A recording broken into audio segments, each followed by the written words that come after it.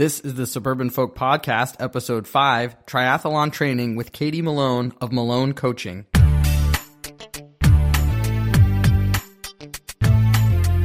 looking forward to having some real talk with some real folks.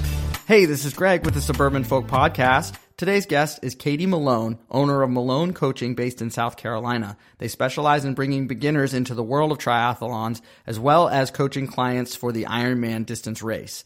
Katie herself has completed 30 Ironmans to date, and we talked about the equipment and training that go into a triathlon. For anybody that has any interest in competing in a triathlon, you're going to learn a lot from this podcast. I know I did.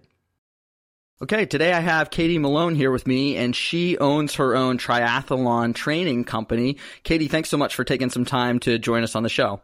Thanks for having me. So a little bit of background of why I'm really excited to have you. In the last couple of episodes, we were talking about my Disney World vacation, and we did this like all you can eat type of package, which, you know, is essentially, if you've ever gone on a cruise or anything like that, you just have no stopping point. And of course, on a vacation like that, it's hard to get in any kind of exercise. And the triathlon world is definitely something that I've always really been interested in getting more information on. I personally am a runner by background, but, you know, been sort of intimidated by the swimming portion and by the biking portion, which I think we'll get into quite a bit today. So I'll be really interested in your thoughts and if that's similar to maybe other people that you see. So, can you talk a little bit about your background? In particular, how did you get into triathlons, let's say from what you may have done growing up, maybe like, let's say high school sports, and then when did triathlons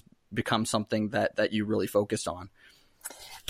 So basically, triathlon has been something that I really always wanted to do from the time I was about 6 or 7 years old and I saw the Hawaii Ironman on TV. So everything that I did in high school, in college, and in my life was always kind of leading me up to my Ironman.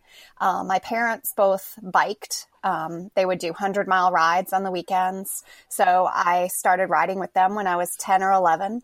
And then my mother started running when I was in high school, and she was always beating me. So that was very motivational because I did not like that. So, you know, like I started running in high school because I was like, well, you've got to be able to run. I would swim around the lake, but I did not swim well. So I would struggle a lot with that, but I actually did my first triathlons when I was in high school. And real quick on the swimming, because that's something I'm really curious about. So was your first introduction, if you will, to swimming already like in a lake, let's say, versus doing laps in a pool? Absolutely. We lived in a very rural area, and my parents were not going to be driving me all over creation to go to swim meets the way parents do these days. So I swam in the lake. I had no formal instruction. I wasn't going to drown, but what I was doing was completely incorrect. Really, I was not efficient in any way, shape, or form. So I got thrown into the lake at an early age, and I had no fear. So that was all I had going for me. Well, I'll be curious of, you know, again, the transition from pool to lake. So it's probably, especially in the triathlon world, good that you just started there so you didn't know any different, let's say, because I imagine there is some amount of transition for people that have only done, let's say, like swim team or just laps in a pool to keep in shape and then getting used to those open water swims. So that's sort of an interesting place to be. I feel like it probably was less of a transition at that point. And so you were doing triathlons, you said, in high school. What were the distances? Back then, it was really hard to find any triathlons. So the distances were usually, it was about a mile swim, anywhere from 20 to 30 miles biking, and 10K or 6-mile run. Okay. And so 20 to 30 miles, that's somewhere between a sprint and, let's say, Olympic distance, right? Am I about on there? Yeah, that would be more in line with an Olympic distance, or international, as they're also called. Okay, gotcha. And then what other types of activities were you doing at the time? I think, for example, I had read in your bio that you did soccer in high school. I think you mentioned track. Were there other activities that you were doing that sort of contributed to your interest in triathlons? So again, obviously you were doing it all at the same time. Was that still sort of your number one focus, even though you were doing other activities? I grew up riding horses. That's really what I started doing and continued doing all through high school. But I also water skied competitively. I started that in high school. I really was working on being a very well-rounded athlete in high school. My parents believed I should try everything, even if I wasn't really good at it, that I should go ahead and, go for it, try things, have fun. So my high school athletic career was really focused more on having fun and enjoying the journey. My parents never really pushed me being super competitive. Cool. And you mentioned that how popular, or let's say not popular, triathlons were. And I know, again, with the title of this podcast being Suburban Folk, and I definitely feel like it has gained significantly in popularity, especially, for us sort of out in the suburbs. Have you noticed from your early on from being in triathlons to, let's say, now, especially with, again, you mentioned the Ironman. I think that's really my first introduction to seeing, the Hawaii race on TV as well. What has been your experience with the seemingly rise in popularity of people participating in triathlons? Well, it's grown tremendously. Back then, which you have to remember for me, when I did my first, I was 14. So that was actually 31 years ago. That was a long time ago. Yeah, I know it kind of hurts to say that now. I was saying, it's relative. it is. But I was lucky to be able to do maybe 2 triathlons just to find them geographically close enough to where I live. But now we have like a series in South Carolina where I live. We can race at least once or twice a month. You can race for year-end prizes. We have a huge community of triathletes who've been racing for years. The growth, it's probably tripled since I started. For a typical race, how many people, and from my standpoint, when you talk about like just running races, right, there's some massive ones. Even when you do a marathon, right, you've got people with you the whole way. I'm guessing just based on the way a triathlon is set up, it's probably not as many participants. So what is sort of the normal or typical number of participants in any given race? So for the races that we do in South Carolina, where we have a series, you're looking at anywhere from 150 participants to maybe as much as 500. When you get into the Ironman distance, also the half Ironman distance, which is now called Ironman 70.3, because that's Ironman's 140.6 miles. So they kind of distinguish the names like that. When you get into those races, you can be racing with as many as 3,000 other athletes. Okay. And I will admit that the reason that's always top of mind for me, I've done one duathlon, which was minus the swimming, and it was very different for me to have so many less folks, like I said, than just a running race where there's people with you all the time. And granted, I think you probably agree that you're only racing against yourself, let's say, as far as personal record times, things like that. But I do have sort of a fear of ending dead last. So I think of in the triathlon model, it's like, oh man, there are, again, less people. So it's quite possible, that I would end up dead last in a particular race. I have been last in a race before. And how did that stack up to your overall performance, let's say up to that point? Because that's, I guess, the way to measure it, right? You mean when I was last? Right. I basically accidentally got into a race that was only for professionals. And this was before I knew what I was doing, and I was in Europe, and they assumed I had come all the way there for their triathlon. And when I went to line up, I realized I was standing on the line with Olympians, and this was not going to end well. And it really, it was quite an experience, and it was good for me because I just had to push myself for my personal best, like you said. And the Germans, they were not terribly kind about me being last. And the newspaper wrote that I should stick to running, as was their final commentary on my performance.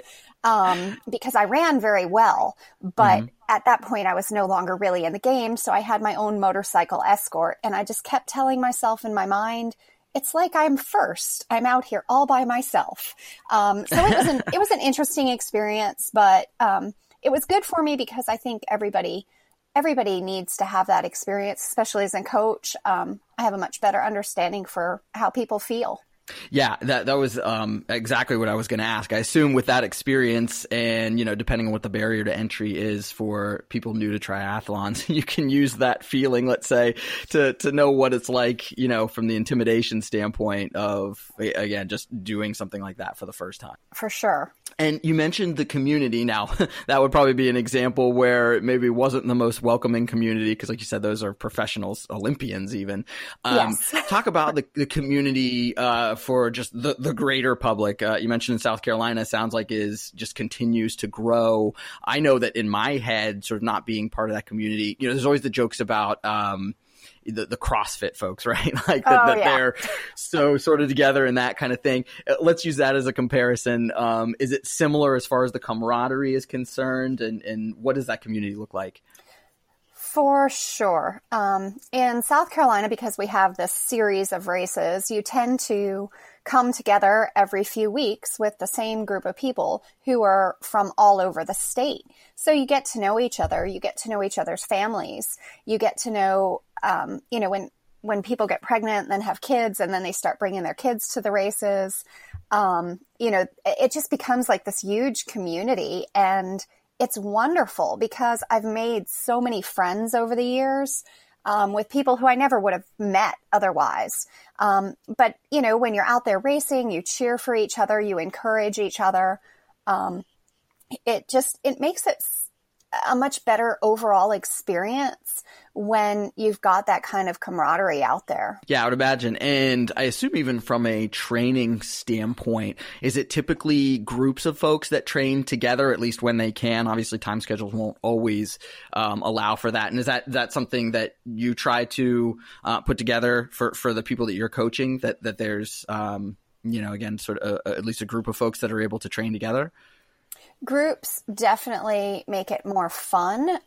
It's very difficult because of people's schedules these days. Mm-hmm. Most triathletes, I'm not going to say all, but most have high level jobs, doctors, lawyers, professionals. And then they have kids and their kids have activities. So usually when I'm trying to plan somebody's training, my main goal is to plan around their life. If we can fit some group workouts into that, I always try to. On the weekends, a lot of times you'll see bigger groups going out for rides. Sometimes I put on training camps. I have standard open water swims that I do for my athletes, usually every other Monday. And all of those are very popular. Yeah, and I would think that would make sense. Again, like for me in the running world, like sort of the Saturday, Sunday morning runs and stuff like that. And then maybe everybody goes and grabs coffee and stuff like that. And I know I really enjoy that as just a way to break up the monotony of doing it all by yourself, let's say. And so you mentioned the different lengths, and we just mentioned the time commitment. And of course, people have crazy schedules nowadays. What are those race lengths, sort of from shortest to longest? So races come in all different lengths these days, but the standard really is you're going to have something called a sprint, and that's going to have a really short swim. That's where I recommend that everybody start with that. And a lot of times they're held in a pool, so, a little bit less intimidating, anywhere from 250 to 800 meters of swimming. Then you're going to bike maybe anywhere from 10 to 18 miles in a sprint. And then the run is traditionally a 5K or 3 miles. After that, you have the Olympic or international distance. That's usually about a mile swim, about a 24-mile bike, and then a 10K or 6-mile run. After that, and so if you'll notice, these all kind of double in distance. So you have the sprint, the Olympic, then you have the half Ironman, which is 1.2 miles, 56-mile bike, and a 13-mile run. And then you bump up to Ironman, which is a 2.4-mile swim, 112-mile bike, and a 26-mile run, or 26.2. It's a marathon. Yeah, the full thing. And like you mentioned, again, I'm taking everything from a runner's standpoint, that just on the running part is that sort of doubling, whether it goes to the 5K to the 10K to the half marathon to the marathon. So that's sort of in line, I think, with anybody that's done any of those types of races of what you can get to. Do you recommend for a new person to definitely focus on a sprint, let's say first, get that under your belt, and then decide on the next level? Does it make sense to say, okay, I want to do this particular race and just go for it? What does that look like for somebody that's brand new to the sport? With triathlon, you usually have people come into the sport with maybe a little bit of a history in one of the sports. So it really depends on each person. If somebody comes to me and they are a really strong swimmer and maybe they've been biking and we just have to work on the running, they might start with something a little bit longer. But typically, I always advise people to start with the sprint because experience trumps everything. Go to a race, kind of get a feel for the flow, for the transitions, because the time between your swim and your bike and your bike and your run, that's called a transition, that time actually counts against your overall time. So it's worth kind of practicing those. And a sprint is also much less expensive to start with. So that way, if you're going to make mistakes, you just are making mistakes in a short race versus a race that you spent $300 on. Yeah, let me hit you mentioned the transitions, and the things that I have read for triathlons confirms, like you're saying, that's a very specific focus, especially for competitive triathletes. For novices, is there as much focus on the transition as far as just what's considered a good time, or is there more focus on the activity that you're working through? For example, I guess, would you be more disappointed, let's say, with missing, I don't know, the time you're looking for the swim versus getting out of the water and transitioning not being the time you're looking for? Or do they have equal weight as far as what a goal setting should be? Typically, I don't worry too much about specific time goals with a beginner. I focus more on process goals, like things the person should be thinking about or focused on during the race, because I don't really like a time goal, because it's too much based on performance, and a beginner is really just trying to get through the whole triathlon. They don't need to have a time goal yet. Because we also have nothing to compare it to. So for beginners, I really recommend trying to have a super fast transition, because that really takes no skill other than getting dressed and undressed quickly. I'm glad to hear you say that, because that's kind of what I was thinking in my mind. And for example, one that comes to mind is like for the bikes, which we'll get to, of the clips versus clipless, and then when you get off the bike and how that goes. And I guess foreshadowing, I'll definitely ask you the question of going back to the transition for somebody doing it the first time. Like, is it worth, investing in the shoes and having the clipless bike or not? Because ultimately, I assume, there's just the fitness level of it in general. Like you said, it's sort of how quickly can you get dressed and undressed, for certain things. So that's not necessarily a rating of overall fitness level. You mentioned the costs, and as far as starting with the sprint, which makes a whole lot of sense. Again, I'll reference back to the fact that I'm a runner. And one of the things when you go and read for running, it's like, hey, there is nothing more inexpensive as far as an activity is concerned as running, because it's the shoes, and right. Maybe some, depending on what types of running shorts and stuff like that. I think obviously when you get into the other two parts of the events for a triathlon, as well as even the cost of entry, because that you don't have as many people in there. So I assume that the individual cost is higher. But what are those costs associated with training and equipment, and then ultimately the race itself? Good question. Okay. So we'll start kind of with the training. You need to be able to swim somewhere. In the summer, you can either swim in a lake or a pool. Sometimes you can just swim in your community pool and be fine with that. Other times you need to join like a YMCA. So, you're looking at anywhere from, I'd say, $30 a month to $50 a month for a pool membership. And I'm just generalizing, of course. Then for the bike, you have to have some sort of working bike. A lot of people just start out on whatever they've got in the garage, or they borrow a bike. There is nothing wrong with that, as long as you kind of get it fit to you. Make sure the seat height is right. It's a good place to start just to make sure you really like the sport before you invest in a bike. Anytime I talk about equipment, I'm always going to talk about investing and training. Again, it's investing in yourself. We Americans are great consumers. We love to spend money. You are going to spend that money, your disposable income, on something. At least when you're doing triathlon, you're spending it on something that's good for you, that's healthy, and it's going to be a positive in your life. So I always try to remind people, like, really look at it as an investment. So anyway, back to the bike. You need the bike. You can borrow. You can start just wearing your running shoes. Usually I recommend using trail shoes because they have a harder sole, and that way your foot won't hurt on the pedal.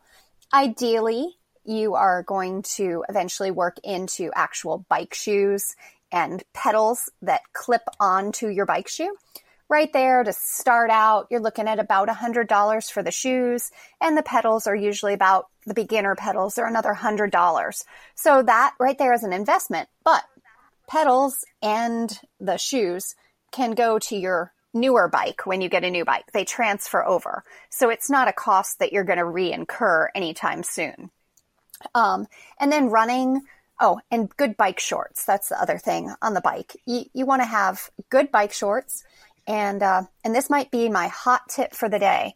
When you are riding your bike in bike shorts, you do not wear your underwear under them because that will chafe you. And a lot of people get really embarrassed when I tell them that. But, no undies under your bike shorts, and don't share your bike shorts either. That is a really good tip. I'm happy to say I knew that one. And one other clarification though for the bike shorts is my understanding is there are the standard bike shorts, which have, I don't know what the pad's made of, but a thicker pad, let's say, if you're just biking, versus there's also something called tri shorts, right? That is more like a gel that still has the padding, but it's not as thick, so that when you get off the bike and you go run, it's not as much in the way, kind of, I assume, back to the chafing and that kind of thing. Is that true, I guess, is my first question. And then is that what people should be looking for specifically for triathlons, like the tri shorts versus the biking shorts? So for training, a lot of times I like to train in bike shorts because they have a little bit more padding. But you never want to actually swim or run in bike shorts, because bike shorts, the pad is a lot thicker, and it's kind of like running in a wet diaper. Not pleasant. It's going to sag down between your legs because it's so heavy. Just imagine a toddler, with a wet diaper on, and that's kind of what bike shorts are like. The tri shorts have a very thin layer of cushioning in them. Honestly, it's kind of like having nothing, but they don't sag down. They don't have a seam that goes along any sensitive areas for men or women. That's kind of where the big plus is with bike shorts or tri shorts. There's no seam that's going to rub you, hopefully. That makes sense. And you confirmed what I was thinking, that I've heard one of those primary differences is don't go swimming, like you said, with the bike shorts, because it's just going to suck up the water. And that's not going to work so well when you go on to the different parts of the race. I see it in every race. Every Really? race, I see somebody running in a pair of wet bike shorts, and they're sagging down, and I'm like, oh, my heart just goes out to them. But I'm sure they've learned after their first race. They're like, I'm never doing that again. Yeah, for sure. Going backwards to the time commitments, and again, like I said, we know people are very, very busy.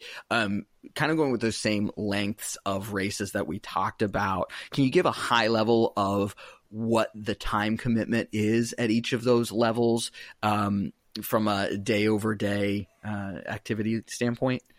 Okay, this is really general, but we'll just say for a sprint triathlon, I would say you need to dedicate 5 to 6 hours a week of actual training. And when I talk about actual training, that's time in the pool, time running, or time biking.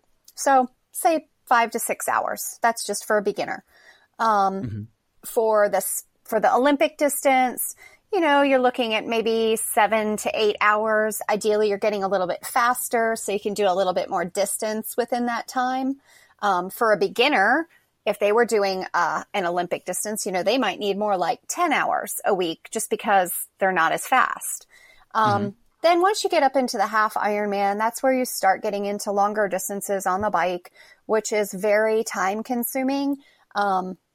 You can spend anywhere, I'd say on average on the weekend, 2.5 to 5 hours biking to prepare for a half Ironman. And then running, you're going to spend, you're going to run anywhere from an 8-mile run to a 15 or 16-mile run on the weekends, getting ready for a half Ironman. So you're looking at, depending the level, again, anywhere from 10 to 13 or 14 hours to prepare well for a half Ironman. Sure, you can do it on less, but, I'm just giving you averages. Ironman training, you're looking at anywhere from 12 to 20 hours a week, depending on the performance level that you're looking for. And let's focus on the Ironman a little bit, because I'm sure I speak for the general public when I say that's the one that people see that distance and say, oh my gosh, how in the world could I possibly do that? Day over day, is that spread out relatively evenly day over day? Or what does obviously I'm sure the recovery period is almost as much of a consideration as just getting the workouts in and getting the training in. What is, like you said, generally speaking, everybody's different, but what does that interval look like as far as day on, day off? I imagine even for Ironmans, there's probably even the consideration of 2-a-days, right? Yes, definitely. And again, it depends on what level you want to perform. Not everybody is out there to try to snag a Kona slot. But if you are, you're going to be doing 2 workouts on most, probably 5 days a week. You're going to have 2 workouts a day. You are going to be a weekend warrior if you, if you work during the week. And that means Saturdays are going to be pretty much committed to biking, anywhere from 3.5 to 8 hours on the bike, actually biking. And it's not every weekend, you can break it up. It just depends on the person and what they have going on in their lives. Then on Sundays, you're going to have your long run, and that's going to be anywhere from, 10 to 20 to 22 miles. And again, it's not every weekend, you build into it, but weekends are big training slots. Yeah, I would imagine, just like you said, for most folks that are working, that's when they would presumably have the most time to get it in. And then I imagine on the weekdays, it's early to rise to get the workout in. And then if you are trying to get it in afterwards, as soon as you're done with work, you're probably getting that in. So I'd imagine for those that are in that situation, you probably don't have a whole lot of time for any other extracurriculars. It's definitely the commitment for the period of time. And I know I'm focusing on the Ironman. Again, that's sort of the extreme version, obviously, but what is the typical period of time? So do you need to be ramping up, let's say, for 9 months before the race, 6 months before the race? Obviously, it depends where you're starting at.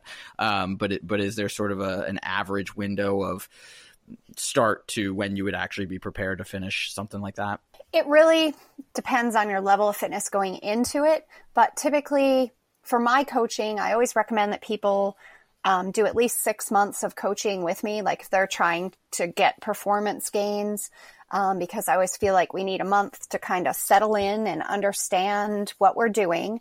And then we have 4 months of really intense training. And then 1 month, the last month, you're kind of backing off, kind of just absorbing all that training because you don't want to go into the race with any fatigue.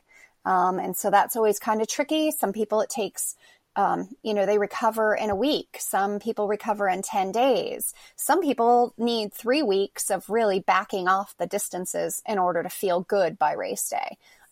So that, I always kind of look at those middle 4 months as the meat of their training.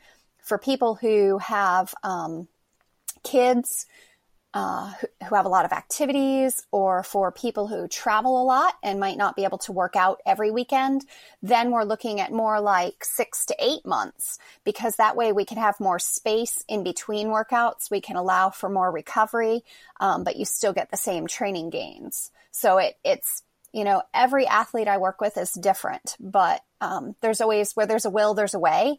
And I help them figure out what's going to work best for their schedule. Because a lot of the schedules that you can purchase online, it's set in stone. Here's what it is. And people don't realize that you can kind of think outside the box. Yeah. And I know even for the couple of, again, going back to running, the couple marathons I've done, the first one I did a complete do it myself. And I'll just leave it at I paid a little bit for, my lack of knowledge. And then at least I got a little bit smarter for the next one. But, part of that is learning how everybody's different. Like you said, online is just going to be, here's the prescription and, good luck, let's say, without tailoring it to. Exactly. And really, what I always tell people that I offer is I kind of cut the learning curve. I'm going to take away those mistakes you would have made when you're by yourself, because I've seen, so it's not just what I've done, it's what I've seen others do. And so I kind of know like areas that'll get you in trouble.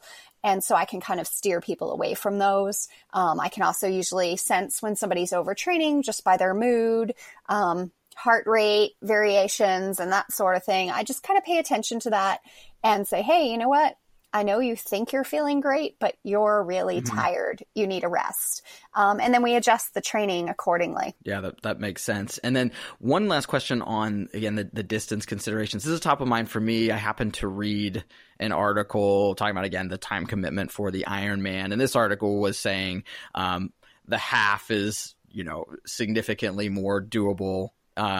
It just, again, from what the overall time commitment is. And I forget what it said for the training overall time. But at any rate, does that seem about right? Let's say for, I don't know, X percentage of folks, maybe the half might be the place to look at, again, depending on what amount of time they have. And again, assuming they want to do triathlons in general.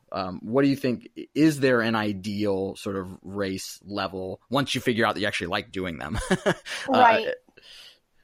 I think the half Ironman is really gaining in popularity right now.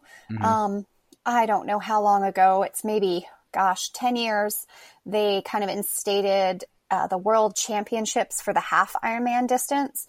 And that goes to a different city, different country every year.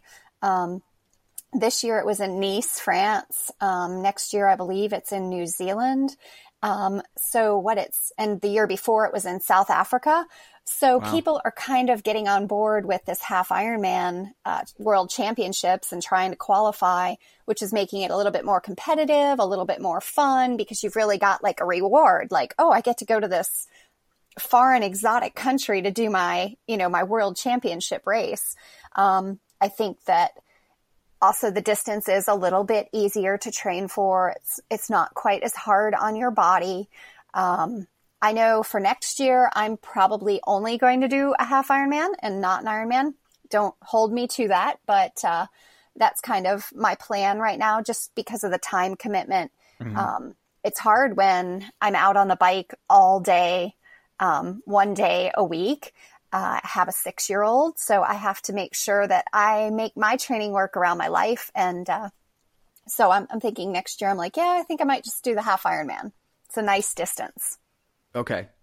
Yeah, that is good to know. Again, I have small kids, and I think most folks that are listening to this probably are in that same situation. So that's a good consideration. Now, I will say that Allison, the person that referenced me over to you when she was doing her Ironman, she was in town, and we did a run. I know it was part of what she was training for, and she was giving me some of the details.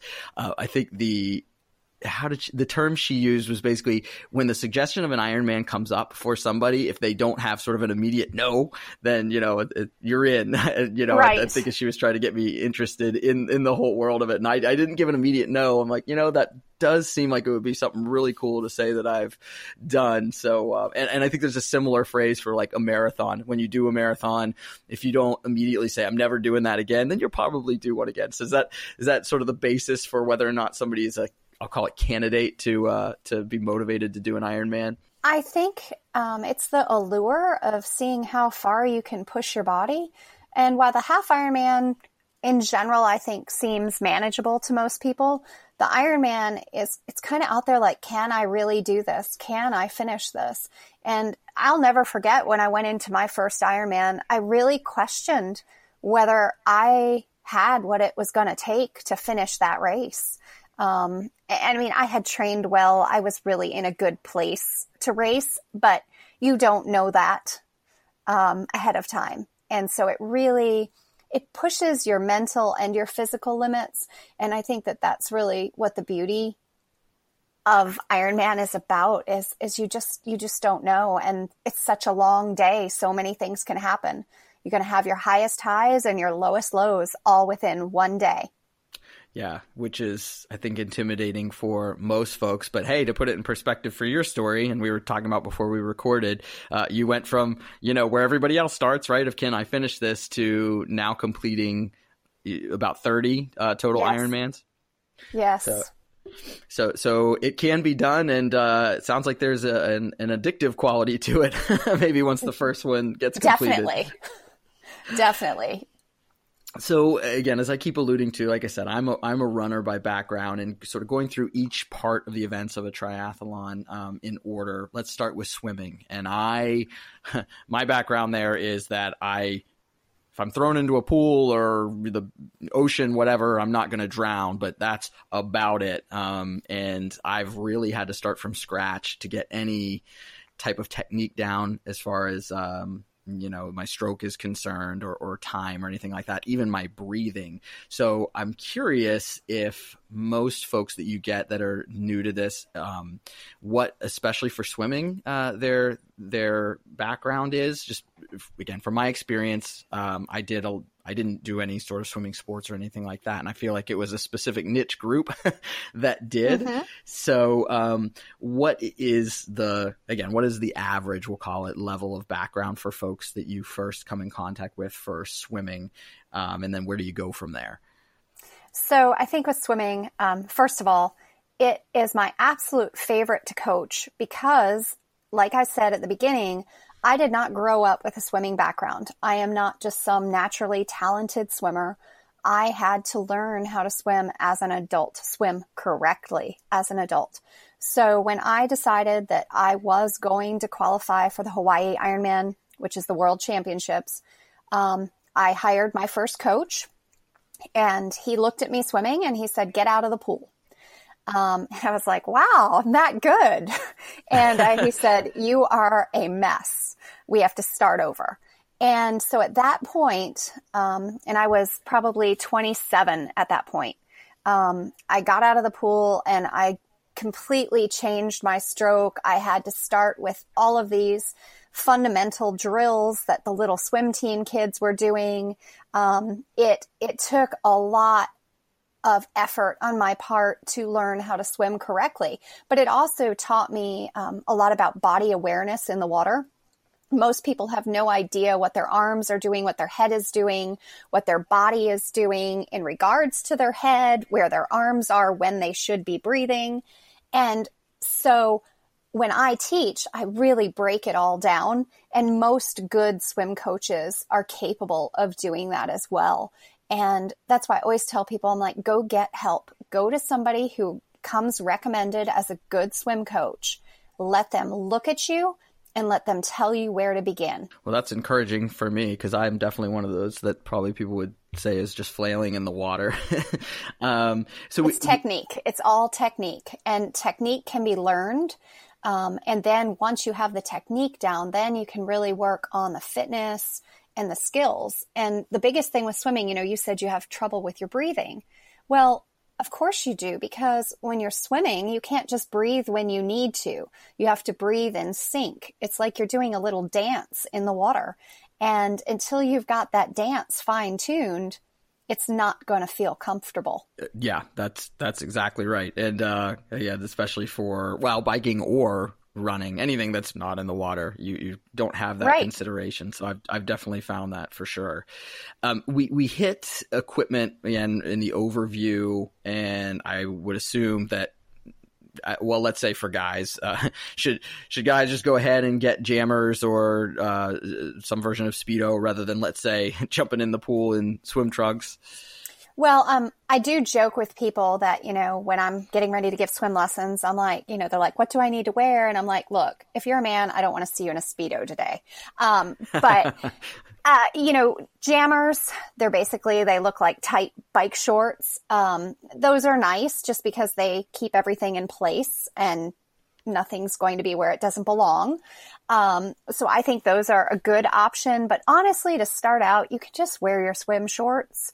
It's really not a big deal to start with. When you get more advanced, sure, you can go pick up a pair of Speedos or some Jammers, but you really don't need them to start with. And how about goggles? Do you have, not that you necessarily need to plug a specific brand or anything, but if you do have one that's your go-to, feel free to mention that. But any considerations for goggles?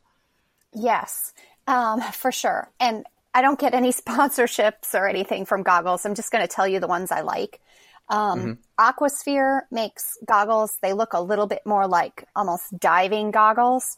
They're a little bit more comfortable to start in. They're not quite as trendy with the swimmers, but you see a lot of triathletes wearing them. They're just comfortable.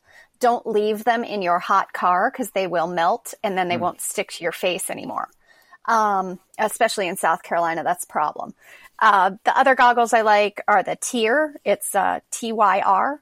That's a pretty common brand. They've got lots of nice triathlon type goggles. And you see a lot of swimmers swimming with something called Swedish goggles. And basically it's where like the plastic just sticks onto your eye.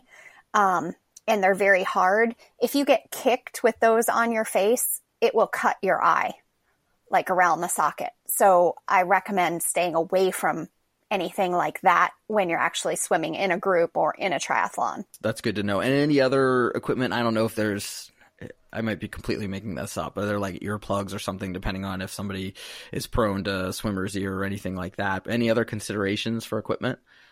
Yeah, I mean, earplugs, I used to get a lot of ear infections, so I actually always wear silicone earplugs. You can get them at a CVS or a pharmacy. They just, you roll them up in a little ball and put them in your ears, and that way you're not constantly getting water down your ear canal. You don't necessarily have to start with those. If you're swimming in cold water, having earplugs in is a huge benefit. Again, those silicone earplugs, they're really comfortable. They kind of mold to fit your ear so they don't hurt. I like those a lot. Typically, when I start working with somebody, after a while, we might go to using hand paddles. I like the TYR, that TYR brand again, the Catalyst paddle. But there are lots of great paddles for different styles of swimming, I guess, or depending on what you're doing wrong that you might be able to use. Most gyms or pools have kickboards available. Kickboard is a really good tool just to start with. So you can keep it pretty simple early on. We touched on at the very beginning, the pool versus the open water swim. And you mentioned, of course, my other question around triathlons in particular will be the group swims. And you don't want to get kicked in the face, but I'm sure that's a consideration for part of it, depending on how the start is. So what do you recommend as far as pool to open water, and then also preparations? Safety standpoint, I would imagine getting ready for an open water swim, and then just even getting used to, for example, visibility, I'm sure is an issue in the open water swim. Yes, for sure. So going from the pool out into the open water, the main difference is that you don't have that wall to push off of every 45 seconds or minute and a half, however long it takes you to swim a 25 or a 50, depending on your pool length. So, one thing I have noticed is that it's important to know how to tread water so that if you want to take a break, you can tread water. Also, going from the pool out into the open water, Xterra Wetsuits makes these things called lava pants or lava shorts. And basically what they are is they're like a pair of pants you pull on, but they give you a little bit of extra flotation. And so those are really nice, kind of a comfort type thing to use in the open water the first few times. I have some people who have problems with their body position, and they use them a lot of the time just to really get a good feel of keeping the hips higher up in the water. Higher hips, higher legs equals less drag. So that's one thing that can help make open water a little bit more comfortable. Also, a lot of people have like swim buoys that they wrap around their waist and tow next to them. Those are nice because you can hang on them. You just blow it up and you can hang on it when you're out in the water, kind of give you a rest. A lot of people think that those are super visible. And I can honestly say that from a boat, if there's any wake on the water, those little swim buoys are really not all that visible. So if you're on a lake where there are a lot of boats out, you want to stay close to the shore. And are you allowed to use those buoys on a race, or is that just for training? You know, I feel like I heard that you are allowed to use them in a race, but I haven't seen anybody using them in a race. And personally, I would not be thrilled if I were in a group where a bunch of people had those trailing off of their, trailing alongside of them, because it just takes up extra room and you can get tangled up in it. So maybe they're not allowed, which is why people aren't using them. But I think originally they said that they were. So, in a group, if you're out doing training, they're nice because that way you can get a rest. But, I think by the time you get to the race, you should be prepared to swim on your own. And one other clarification when you mentioned treading water, which makes complete sense. What about that, say, versus just being able to float on your back if you need a break? Is there sort of a recommendation between the two? It's whatever you're most comfortable doing. Treading water is going to keep your head up above the water, and you're going to be able to see who's coming. And because if you're in a race and you're floating on your back, people are probably going to run into you or swim over you, which is just going to make you more uncomfortable. So treading water kind of allows you to be more aware of your surroundings. And then for a first race, I know there are sprints that are in a pool. Do you recommend doing those again in the way to see if it's something you're interested in at all? Or do you recommend going right to an open water swim when you're ready to pick a race? Well, for most people, I'm going to recommend they start in the pool just to get some sort of comfort level, but also gain a little bit of confidence before they head out to the open water. A lot of times the pool swims happen earlier in the season when the open water is still really cold. Cold open water for your first race, it's a bad combination. Cold water kind of restricts your breathing, makes people panic. And a lot of times you need a wetsuit, or beginners might not have a wetsuit. So then they're really cold. I definitely don't recommend cold open water swimming for beginners. Okay. Yeah, that also makes a whole lot of sense. Anything that is worth noting that I missed for the swim, and just, from when people first get started to getting prepared for a race?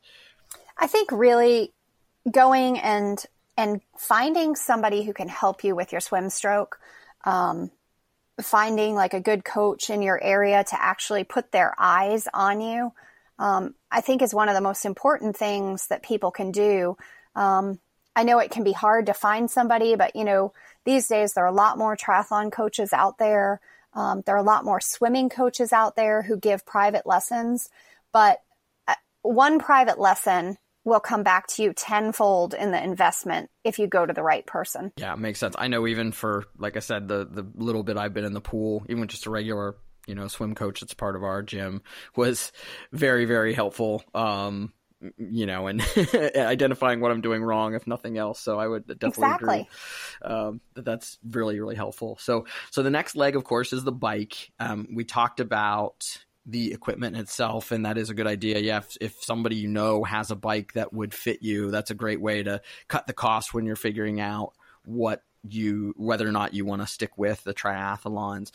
What are the overall considerations when we say fitted for a bike? What does that mean? And then also, what types of bikes should somebody be looking for a triathlon, especially for the first time? I've seen people do their first triathlon on like a hybrid bike, like a city bike, I guess we could call it.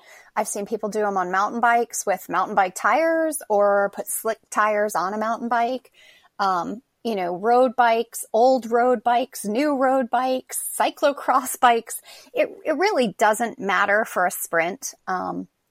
It's just that you have something that, when I say fits you, I mean that the seat isn't crazy high, and where you can reach the handlebars comfortably and reach the brakes, and you know how to shift.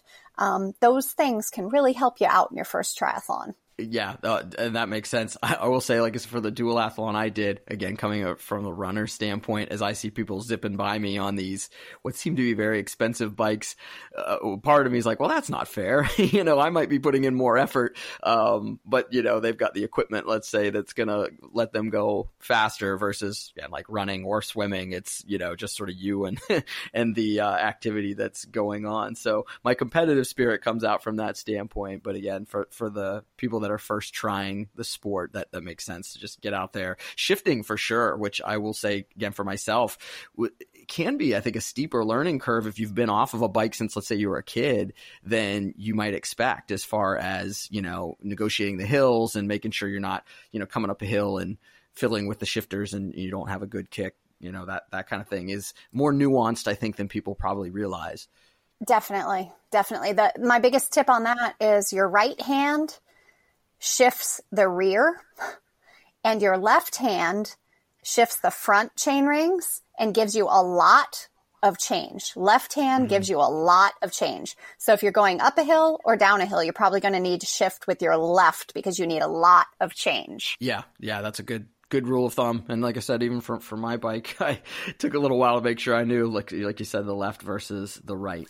And we hit before the clips versus clipless. Sounds like out of the gate, like you're saying, probably go with the clips for the first round. And then if you are going to do any additional races, probably worth the investment to get the clipless shoes. Similar to what we're talking about with the shifting. My understanding is there is a bit of a different way to pedal when you get the shoes. For example, by and large, you're only, really pushing off when you're pushing down on the pedal. But when you've got the clipless shoes, you're getting some extra effort when you're pulling back up because the shoes are connected to the bike. Yes, you're correct. You can actually pedal all the way around the pedal stroke when you're using clipless. But one thing, just because some people here might not know about clipless and clip pedals, and when we're talking about clipless pedals, this means you're actually connected to the pedal with your shoe. And clip, old school clip, that's basically where your foot is just resting on top of the pedal. And so the clipless pedals allow you to really pedal a lot harder and create a lot more power from your pedal stroke. And then again, from the equipment standpoint, obviously, especially with bikes, there's so many different considerations, but off the top of your head, are there any certain models that you would point folks to if they get to the point where they're in the market to purchase a bike? Similar with the shoes, any type that you prefer or tell people to use? Typically with a beginner triathlete, depending on their comfort level, I'm going to recommend that they start off on a road bike. And usually road bikes are pretty easy to find used. You might need to just figure out what size you're looking for, but a road bike is a really great place to start. It's not quite of such an aggressive position the way a triathlon bike is. So I think road bikes are typically what I'm going to direct people towards to start with. And another item I had, as far as helmet considerations. Now I know that, you can't sell a bike helmet without a certain safety rating in general. Now I assume when you get into considerations for drag and, that being a detriment to speed, there's probably a lot of different options. But again, for beginners, is it that, hey, every helmet out there's got a, minimum safety rating, so you can't go wrong with whatever you get? Or is there some other considerations that you should have even for the helmet? Really for the helmet, the main consideration is that it fits you correctly. All helmets that you buy that are out there, they have a certain rating. They're going to be up to standards when you buy it off the shelf. The biggest thing I see beginners doing is buying helmets that are too big or they're not positioning them on their head correctly. The helmet actually needs to sit across the middle of your forehead, so it's covering your frontal lobe. So if you do fall off your bike onto your head, that you're protected. I see a lot of women with their helmets tipped way back on their head. So if they were to fall, they would actually hit their forehead. So I think that that's the biggest consideration. Helmets do come in different sizes. They usually come in small, medium, and large. So, you have to make sure you're getting the right size. Even try it on before you buy it, because they're not all the same size. Yeah, that definitely makes sense. I would also think for keeping it down that, hey, just keeping the sun out of your eyes if it's a sunny day is another incentive to, make sure that it's as low as it needs to be and that it fits correctly. So that definitely makes sense. Sunglasses. You got to wear sunglasses with your helmet because of the bugs and road debris. You need to protect your eyes. So sunglasses really aren't just a fashion statement on the bike. They are for your safety. That is good to know. I tend to cheap out admittedly on my workout sunglasses. Do you have any recommendations for a good brand to look for? Again, it comes down to fit. I have a really narrow face, so I end up wearing kids' Oakleys because they fit my face really well. They're not going to fall off. I hate it if sunglasses are sliding down my nose when I'm trying to race or train. But I always will have sunglasses on my face. Okay. Yeah, that makes sense. And I try to do the same for whenever I'm out on the bike. So I'm glad that I'm doing what you're supposed to do, at least for that part. No pun intended, transitioning from the bike to the run. And like I said, for myself, that's where all of my fitness activity has come from. But I think there's definitely a consideration from when you get off of the bike, and I don't know if rubber legs is the official term or not, but that feeling when you first get off and start your run. Any tips for sort of working through that to get your stride better? Or what other considerations when you go from the bike to the run are there? Well, I don't know if you've ever paid much attention to your running cadence. Do you? As far as like number of strokes, or from what standpoint? Or I mean, number like of your steps. gait? Number of steps per minute. Have you ever looked at that? Okay. No. So for a triathlon, ideally on the bike, when you're racing, you can hold a cadence of close to 90. And for running, to be super efficient, the ideal cadence is also 90. Now, this doesn't mean that you run a lot faster and, take big loping strides. It actually means that you really shorten your stride. You're very collected when you're running. And so basically, it's a super fast shuffle when you get off the bike, because your quads are usually a little bit tired. You've been using your hamstrings, your glutes on the bike. So if you get off and you just work on this really quick little stride, it will get you going. And then within a mile or two, then you can ease back into your normal running stride, ideally still with a cadence of 90. But to start with, it's super little quick steps, swinging your arms really fast to get those legs to follow.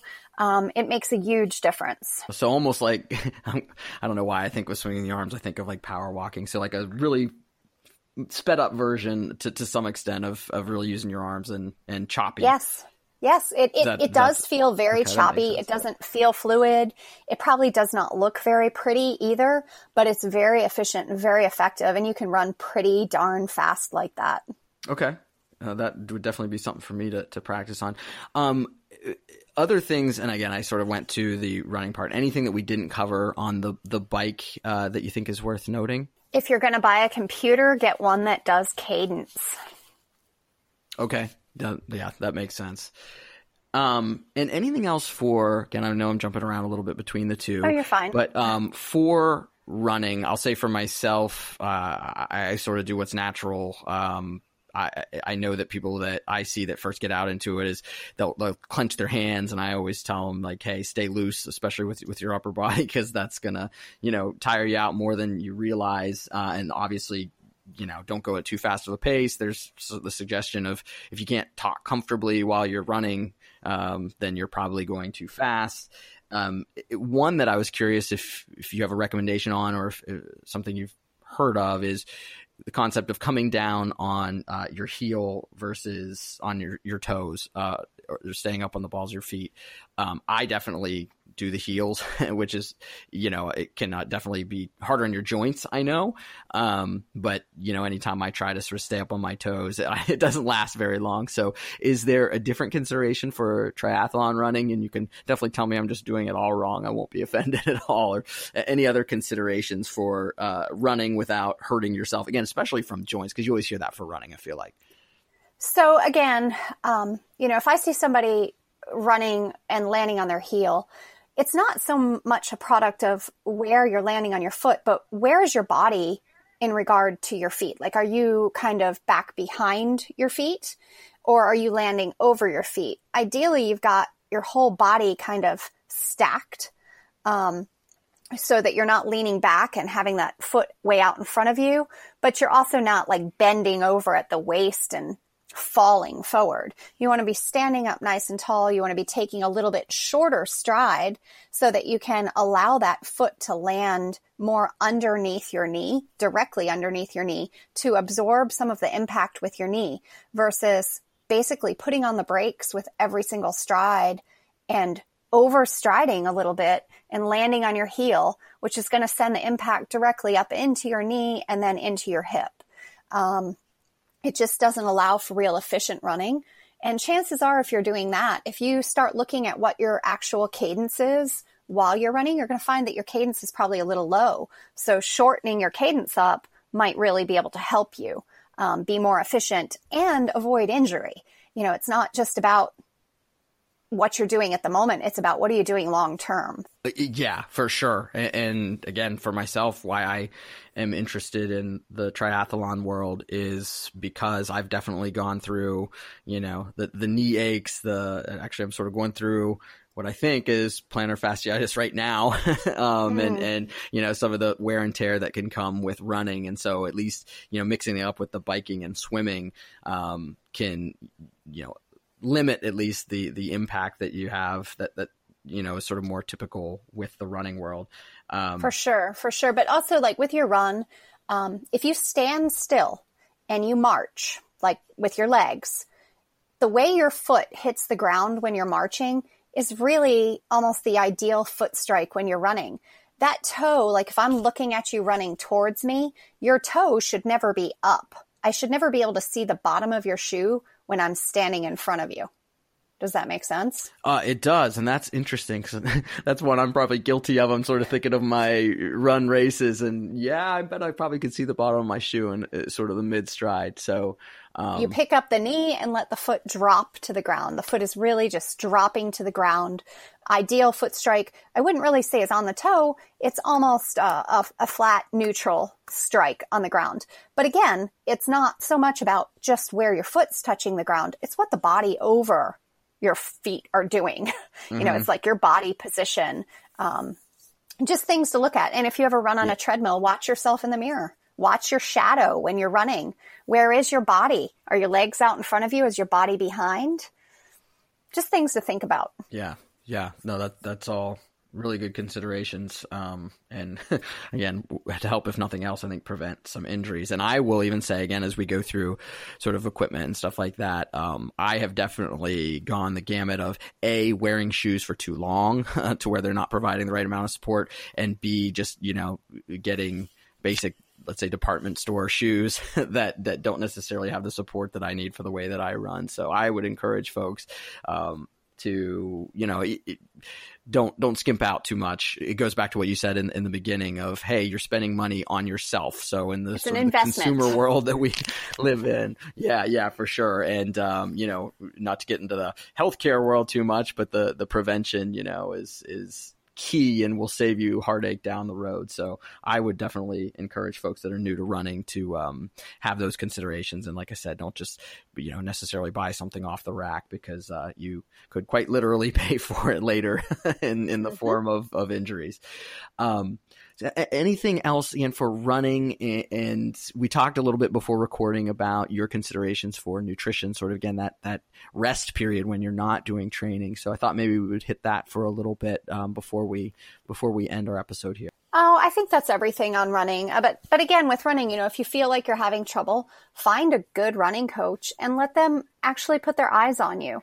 have them do a video of you and, point out and do it in slow motion and point out what you're doing. It's amazing what a slow motion video will reveal. Very interesting. That makes me think of, I'm a sort of golfer, and I know you can do similar with that. And so I'm assuming very similar concepts that, when you see it and you slow it down, it's like, oh yeah, there's a lot of things that can be tweaked and made better. So that makes a lot of sense. And so, like I mentioned, we hit nutrition when we touched base prior to recording our episode. Just high level, what are the guidelines that you give to your clients as far as, hey, don't do these things to completely erase your workout, let's say, whether it's eating or even just rest in general?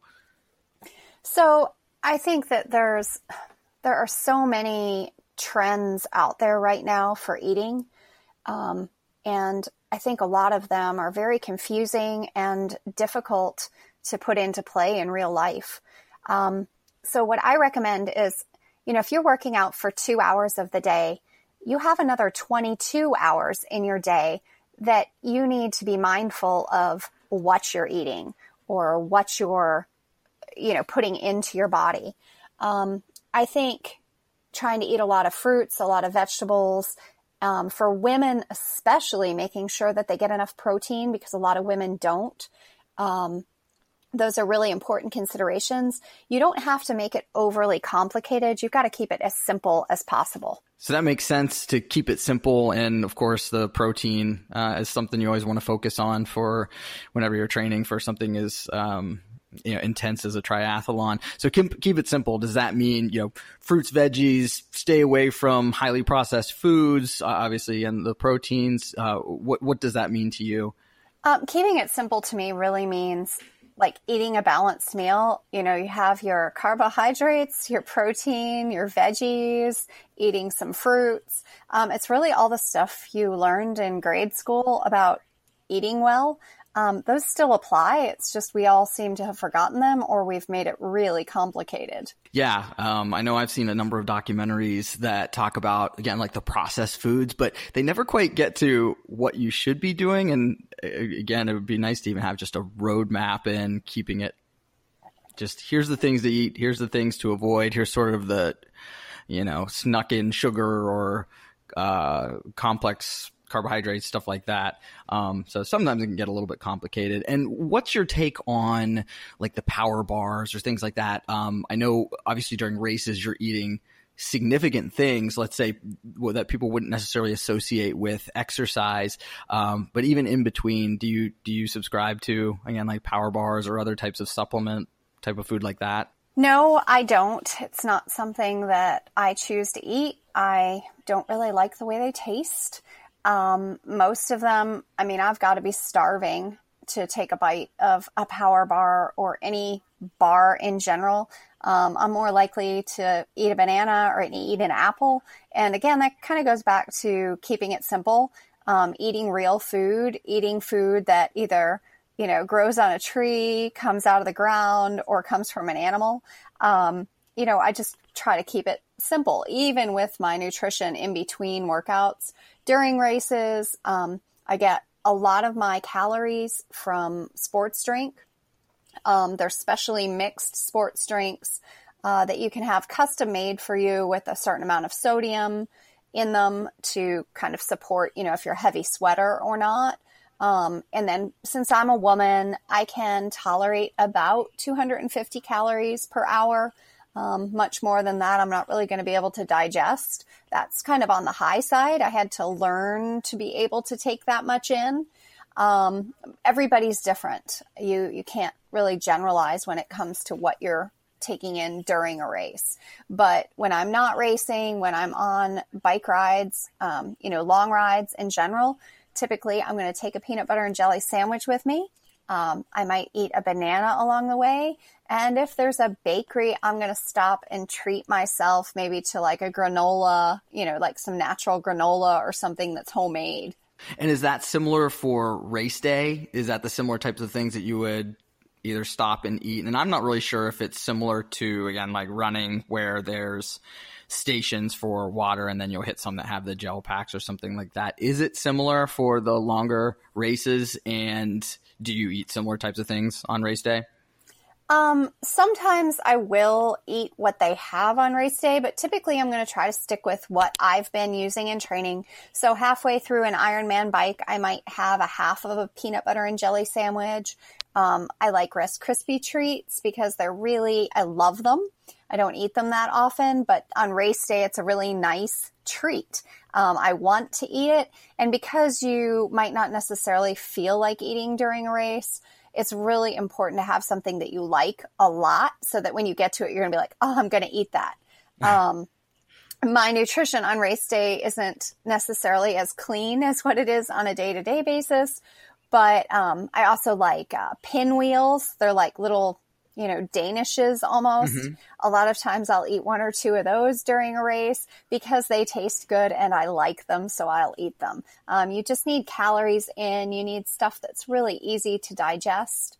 And so that's where I kind of get away from my healthy everyday eating. Well, that's one of the fringe benefits, I would imagine, is being able to eat pretty much whatever you want within somewhat reason. But yeah, when you're doing something that's strenuous, I assume some of the limitations in your everyday diet go away. So like you said, that sugar shot or something like that, especially while you're in the middle of it, is not only reasonable, maybe something to look forward to while you're going from station to station.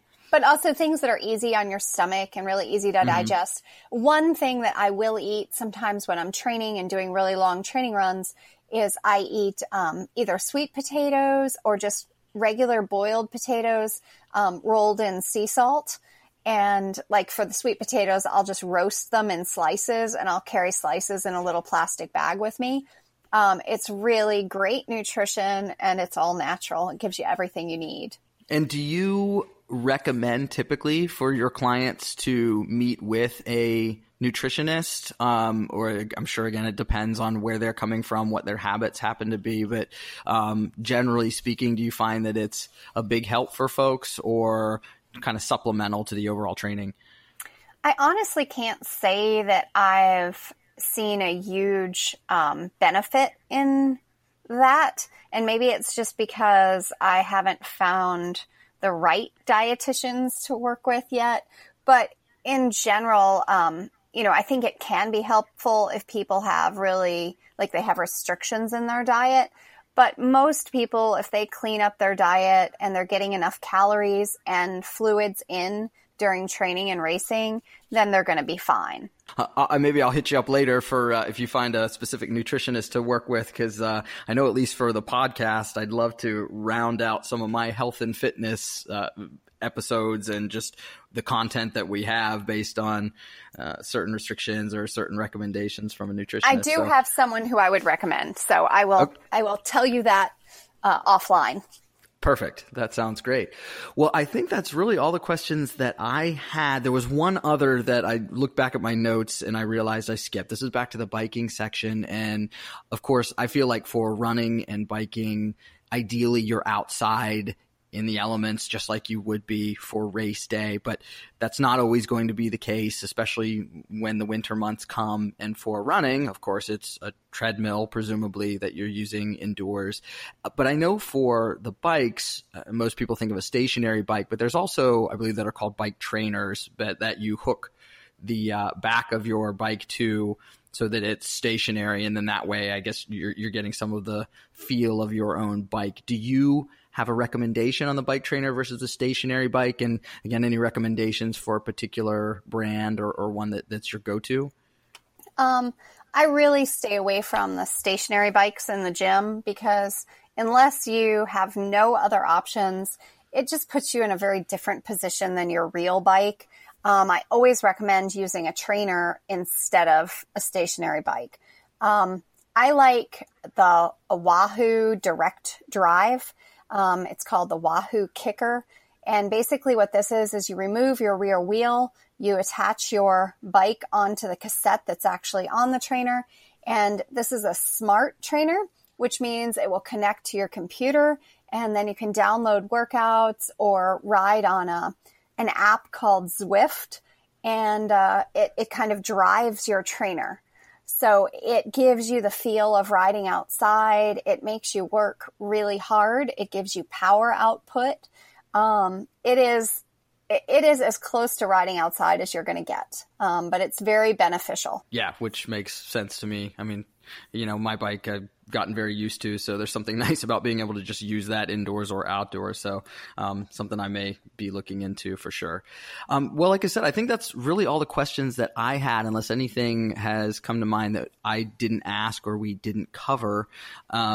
For anybody that would want to get a hold of you for just general questions, kind of like I've been asking, or if they happen to be in your area, do you want to offer any contact information or other sources? Sure. I mean, I'm on Instagram as TriCoach Katie. I'm on Facebook just as Katie Malone or Malone Coaching. And then also I have a website. It's malonecoaching.com. And I imagine, again, even going back to the community we were talking about, if somebody's not in your area, seems like a pretty tight-knit group. You probably know a lot of different training companies in different areas. So even if it's somebody that you couldn't physically see, you probably would be a good resource to point somebody in the right direction. Definitely. And you're up in Virginia, correct? That's right. Because my coach actually, the gentleman that coaches me, he lives in Blacksburg. So it's kind of a small world. Yeah, that's not too far. So who knows? Once I get a little further in my journey, maybe I'll do a little bit of networking there. Again, one more time, Katie, I appreciate you coming on, and we will talk later. Thank you very much. If you enjoyed this episode, please be sure to give us a rating on Apple, Spotify, Stitcher, or wherever you get podcasts. If you'd like to be notified of future weekly shows, please hit the subscribe button. Thank you.